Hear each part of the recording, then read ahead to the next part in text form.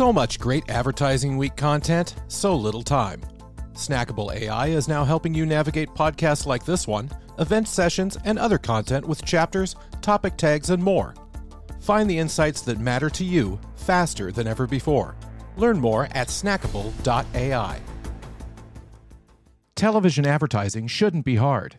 That's why Mountain's self-serve platform makes advertising on connected TV easy and effective for all brands, big and small. With access to premium streaming networks and technology optimized to drive performance, you have a new way to drive website visits, conversions, and every other metric that matters. Visit mountain.com to learn more.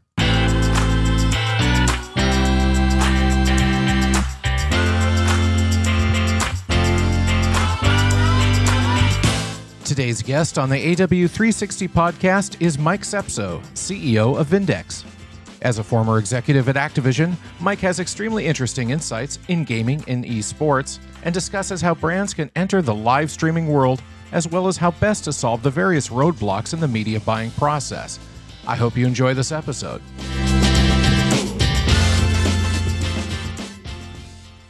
Mike Sepso, welcome to the AW360 podcast. I'm glad to have you on today. I am glad to be here, Richard. Thanks for having me. It will be a probably not a distant memory, but a memory nonetheless by the time anybody hears this. But you are on site in Davos right now. I am, yes, in May, not January. So if you're a little sleepy or my questions don't make sense or your answers are all over the place, we're just preparing the listener in advance. But you are CEO of Vindex. Tell us about Vindex and what you guys do. Sure. So Vindex is a gaming technology and infrastructure platform. We kind of have our roots in esports. That's my background, the most of my career, and I guess sort of what I'm known for. But we've built a pretty expansive company that covers a B2B2C platform. So we work with most of the big video game publishers to design and operate and broadcast their esports leagues and content. More recently have gotten into more kind of metaverse applications and interesting stuff in that realm. We also have a consumer platform called Belong Gaming Arenas, which is a mix of a virtual kind of software-driven engagement platform for gaming consumers and esports enthusiasts. But we also have actual physical real-world sites, usually in shopping centers and places like that, where amateur esports enthusiasts and gaming fans can kind of build community and also compete in real world competitions on real professional esports equipment. And that network is connected, and it's a series of locations between the UK and the US right now that we're growing out. And then more recently, we launched the Vindex Intelligence platform, which if you think about sort of our touch points across the whole industry, covering the creator economy in gaming, covering professional esports broadcasting across Twitch and YouTube gaming and places like that. We've been, for the past couple of years, creating an enormous capability to ingest and warehouse data. And we've built a bunch of different algorithmically driven insights platforms on top of it that will help a variety of different constituents, from creators themselves to video game publishers, and ultimately through a partnership we just created with the IAB, what we hope will be a very popular and effective tool for media buyers and advertisers. Excellent. Well, that's a lot of stuff. Yeah. And fortunately for me, actually in a particular area that I have a keen interest as something of I wouldn't call me an amateur gamer. I'm too old to be an amateur gamer, but I'm definitely a long time gamer. I'm definitely not very good either. But nonetheless, we've been hearing a lot about, over the past many years, decade or more, about esports and how it's sort of poised to take over the sports world, or at least compete with it.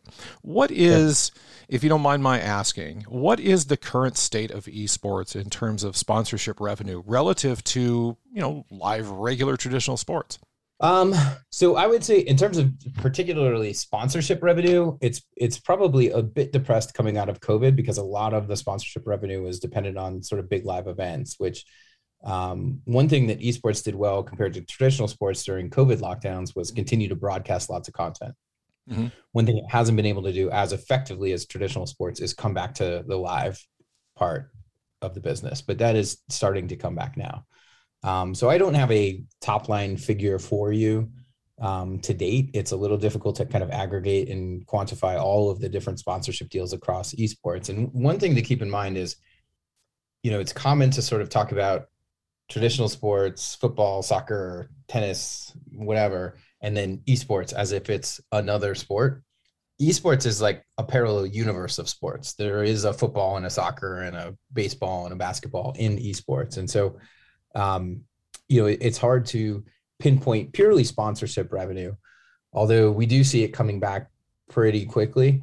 We also see really different and unique and interesting monetization models. And one of the reasons that we created the Vindex Intelligence platform is because if you think about what's happening to the underlying gaming business, it's switched really rapidly from primarily a kind of traditional point of sale model, meaning I make a game, I sell it to you and you go play it and I keep that money, to a free-to-play model, primarily free-to-play model. So over 80% of all gaming revenue worldwide now is generated by games that are free-to-play.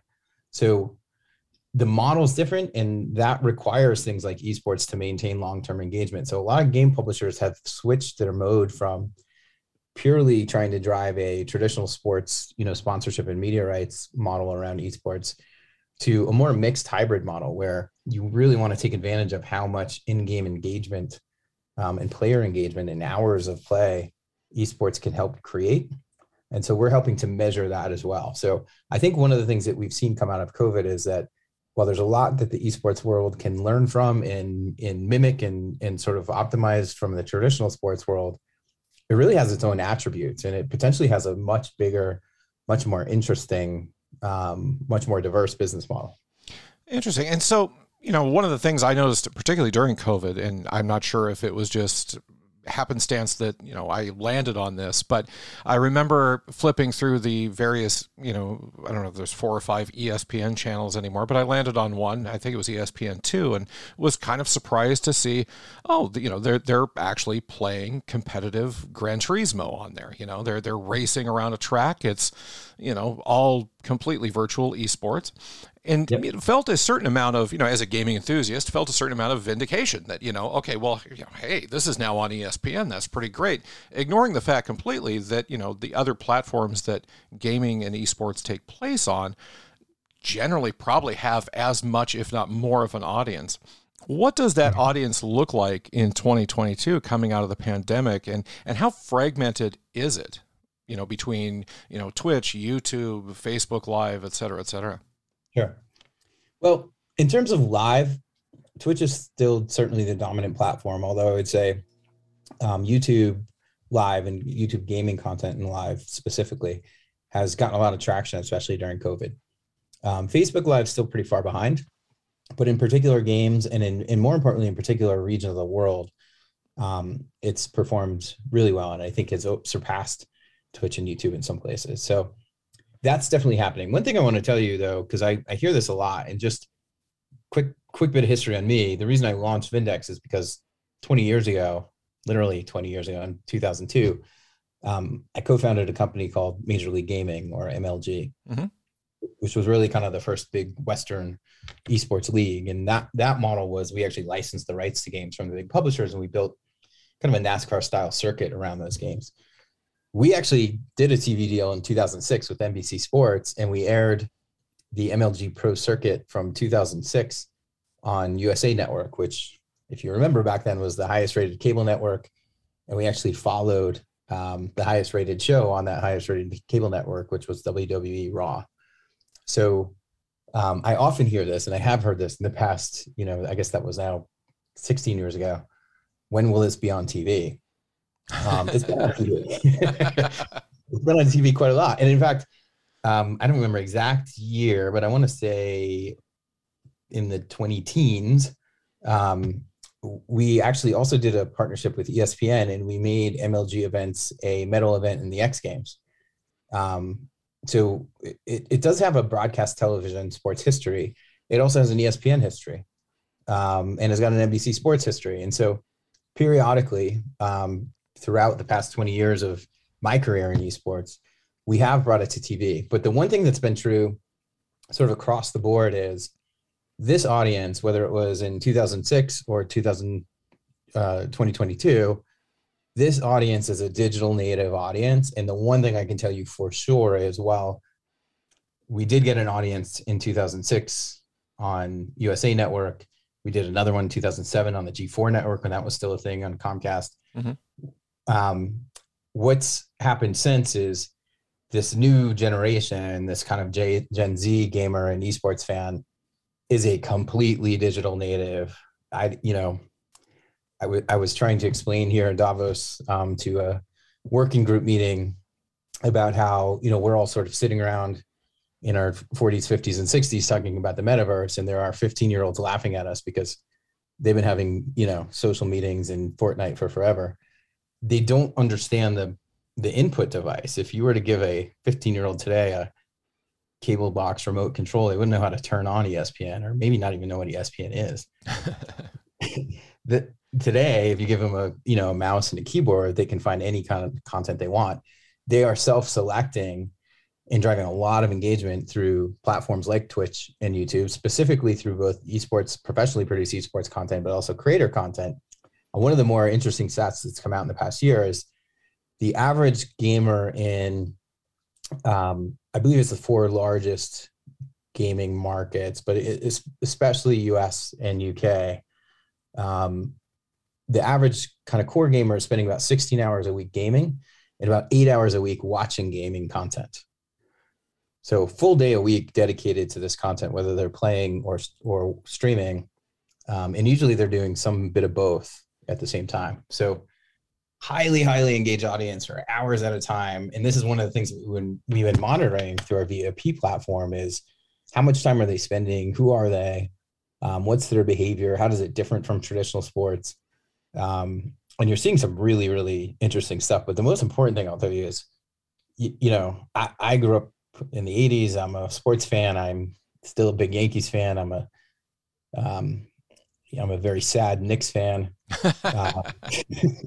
But I can't stay engaged in a traditional sport as a viewer anywhere near as long as your typical esports fan will watch esports content or game, just general gaming content created by big creators. So from an advertiser's point of view, one of the things that we started to measure was sort of traditional, our own version of kind of traditional ad metrics, meaning reach and frequency. And you see this real disparity between different types of content, or even just different creators, and depending on the games that they focus on, whether you have streamers or creators or rights holders that are broadcasting esports that have, hold an audience of, call it 10 or 20,000 viewers for 5-6 hours, or whether you get an average minute audience around that, but actually are reaching, cycling through multiples of that audience and reaching tens of thousands over the course of that period of time of unique viewers. So you get kind of a mix of both on these platforms, especially Twitch, that, I think is this incredibly rich field of play for advertisers to get creative and come up with new types of creative and new types of messaging, and even integrate in content. And all of that is really available on these platforms. It sounds like quite the challenge to actually be measuring so many people watching so many different games in so many different ways across so many different platforms. How do you make that all work?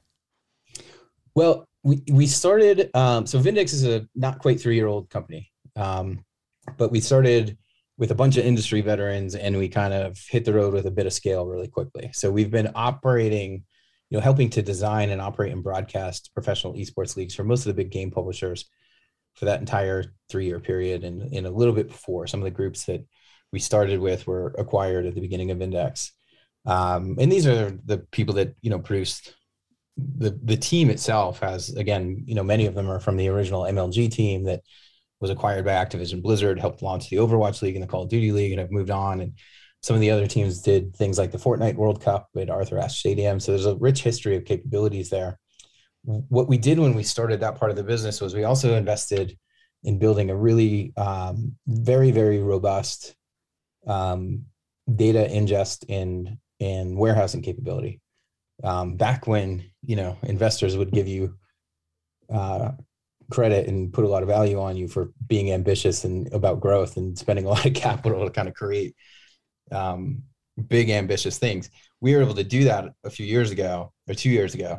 And so we've built this giant ingest capability so that we could pull in just tons of different data about how people are behaving on these platforms, and also how that behavior corresponded to platforms like Twitter or Reddit and other platforms. And so we've continued to ingest more and more. And the idea was, if we can ingest, every minute or every 5 minutes, kind of a heartbeat of what's happening across these platforms, it will start to tell stories to us. It'll start to provide a narrative about what's happening, because you'll be able to use an algorithmic approach, and we're starting to get more into machine learning to determine kind of what are the patterns. How is this viewer different than me or you watching a basketball game on ESPN? How's that behavior different? And we're just starting to see some really interesting stuff. So we use that data for the past couple of years to help optimize our own capabilities when we're producing esports broadcasts. So we've created some really interesting insights. Like, for instance, in most games, the audience doesn't like to watch replays, and replays actually perform worse than long ad breaks in some cases.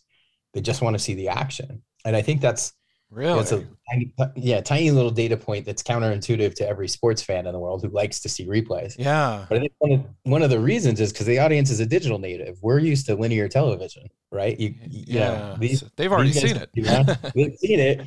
They can go back and look at it later on YouTube, or see the replay, like they just rewatch the stream on Twitch. But also, they're used to seeing many hours a day of the same content. Not like, a 2-hour game 3 times a week. So it's a whole different sort of, operating, methodology, or very different behavior. I think the other thing is, what we've started to see is, I hope what we can unlock for advertisers is a more native approach to how to associate brands with the right kinds of content to appeal to this audience. And what I mean by that is, I've kind of grew up in the traditional media world. Most of my career has been in digital, but it's still been based on kind of the same analogs. Sure. If you remember, in the 90s, we were selling page views just like magazine impressions. Mm-hmm. And then we moved to kind of video impressions that tried to mimic television. And the mode was like sort of very linear. So you were selling a channel, not a type of content necessarily. And I think if you think about this audience and how advertisers should approach it, what an advertiser would think is, I don't necessarily want to I don't want to, target a certain demographic on a platform like Twitch. I want to associate my brand with a game or a group of creators. So call it, I want to associate my brand with Fortnite or Roblox, or I want to be associated with a particular set of creators who I really like, because I understand their fan base or that game's fan base, and I really want to kind of integrate with that. You can't really just go to Epic and say, put my commercials in Fortnite. That's not going to happen. But what you can do is look at a cross-platform approach. So you might focus on Twitch because there's a lot of Fortnite content there, and we can help you figure that out. But we should also be able to help you build a really robust media plan that focuses on integrating your brand in a really authentic, native way for Fortnite audiences across Twitch and Twitter, Reddit, YouTube, other platforms, and associate it also laterally with creators who are, sort of could be associated with your brand. So if you think about it, it's kind of, rather than building a media plan on a channel, with certain reach and frequency component and a particular demographic target, you can actually build an omni-channel plan that associates your brand with a particular type of content or a particular game. Mm-hmm. Or particular set of creators. Fascinating. One of the things that I've noticed as, in my 10 years with Advertising Week is just the desire for people to want to understand advertising to the gaming audience, to the esports audience. But it feels like with each step forward, there's also a step back, a hesitation. Lately, mm-hmm. It becomes, every few years, it becomes the big shiny object that seems brand new and different, even though it really has just been evolving over time and growing. And it feels to me like one of those things that is unavoidable. I mean, you really do need, as a brand, to be, doing something in gaming and esports. What is your advice to those who have had that reluctance, or, even I dare say fear of getting involved? I think fear is the right word. I think that in many ways, the advertisers have been told by a lot of times by, kind of specialist domain expert agencies to be afraid, to be so petrified that if you're not authentically a gamer and you don't really get it, this whole gaming audience is going to hate you and there's no coming back.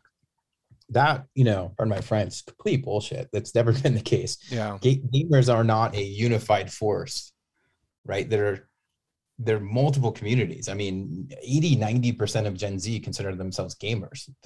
They don't culturally act the same way. They don't all have the same political associations. They don't even all play the same games. Why would they react the same way to brand messaging? So my advice to brands and to media agencies too is just experiment. What I would say is study the behavior and study the right kind of channels, but think about it as an omnichannel approach. Gamers are fans of particular games and particular personalities. They do also like particular platforms. Clearly, they really love Twitch. They really love Discord. They really love YouTube. But core to that behavior is they really love the game and they love the personalities that they like to watch play. Mm-hmm. And they like their friends. And it's a very social thing. And I think that's the other thing, that a lot of older advertising executives still don't understand. We grew up, Atari age and thereafter, mostly playing, our competition was not, our games were not really multiplayer as much as they were against the game itself. Yeah. And there's still this, for some reason, this kind of idea in people's heads that games are a solitary thing. They're wildly social, which is why, I've been having a lot of fun here at Davos this week, explaining to people that all of this excitement about the future of what the metaverse could be, literally their 15-year-olds are doing it for hours a day. It's already here. Yeah. It's happening. Like, I was just saying, it's like, we're all, some of the smartest, most important people in the world flew to Switzerland to talk about what their kids have been doing for the last 10 years. But, I think that that's really important to remember. Like, you have to get in and experiment. And I think the other thing is, while there certainly is a building interest and capability in advertising in game, I don't think that's necessarily, it's definitely not a native ad area for lots of types of games, especially the bigger games, right? You're never going to see an ad in Fortnite. You're not going to see, you may see brands, but they're going to be authentically part of a other entertainment experience, a skin or something like that. You're not going to see ad messaging. Mm-hmm. But the good news is there are millions of hours of Fortnite content on Twitch and YouTube that you can have a native linear ad experience with. And so that's one of the things that we're trying to unlock and educate brands about and media agencies. But I think the most important thing is just to get in there and experiment. And I think the danger is not that you'll be seen as inauthentic or you'll be seen as old and out of touch. This is not punk rock anymore. This has gone full mainstream, right? You don't have to worry about that. You're not going to be isolated and ostracized from gamer world. They will let you back in, but they won't if you don't start trying and experimenting and figure it out. And I think the real danger is you really have to remember that while it got scary for a lot of television advertisers when streaming started to happen and Netflix became the biggest thing ever and there's zero ads on it, and now there's probably going to be ads on it. But remember that underlying this whole video game world and esports world is that 80% of game revenue is generated by free-to-play games. And think about that. The games they cost hundreds of millions of dollars to make and they give them away for free. Mm-hmm. And the billions of dollars that are being created, there's about just over 200 billion in revenue generated by the video game industry this year. And 80% of that's going to be through free-to-play games. And that money is being paid for largely cosmetic items. It doesn't actually change the game itself. And the monetization is on a very small percentage of that audience. In some cases, less than 5% of the audience. So if you think about all that, there's billions of dollars, potentially like $160 billion without an ad being served in a really rich entertainment environment that has no ads in it. The danger is that the ad community does not figure out a way to get that ad messaging in, and it just sort of moves on and it leaves that behind. And I think that's the part where agencies and brands really need to start thinking creatively and experimenting on these platforms more. Yeah, lest you miss out on the entire thing. Last question, and this is the one I've been looking forward to since the first question. Are you still playing games? And if so, what are you playing? I do. Like you, I've been playing my whole life. I'm almost 50, and so it's been a long time. But what I can tell you is, I have sort of migrated with age away from games that I just get my butt kicked in all the time because it's not that much fun. So currently I'm playing a lot of a mobile game called Clash Royale that our friends at Supercell make, which I think is really awesome, kind of quick, few minutes. I get my competition in and I get to beat some anonymous other gamer. And it only takes a few minutes, and it's strategic and fun. And there's a little bit of speed and visual acuity required, but it's no Fortnite or Call of Duty Warzone. Well, there you go. The last game I played just yesterday was Call of Duty Warzone, and I'm here to tell you. It's a great game. Yeah, it is. It is. I'm a glutton for punishment, though, apparently, because I am absolutely, despite, I've been with Call of Duty since the very beginning, and I've never gotten any better at it. So, there you have it. Mike, it's been a pleasure having you on today. Thanks so much for joining the show. Thanks for having me, Richard. And where can people find out more about Vindex? Vindex.gg or any of our social channels. Just at Vindex on just about every platform. Perfect. Well, thanks for being on. Marketers need to know their ad spend is making an impact, now more than ever. With Mountain's self-serve marketing software, Performance TV, you can track how your connected TV budget is performing down to the last decimal. It automatically optimizes campaigns thousands of times using real-time data to ensure every ad is served with your goal in mind. Visit mountain.com to learn more. Chaptering and other structural elements for this podcast are powered by Snackable AI. With the ability to unify all content in one place, have AI distill the best insights instantaneously, and share them seamlessly, businesses on Snackable create more relevant value for their audiences faster than ever before. Learn more at snackable.ai.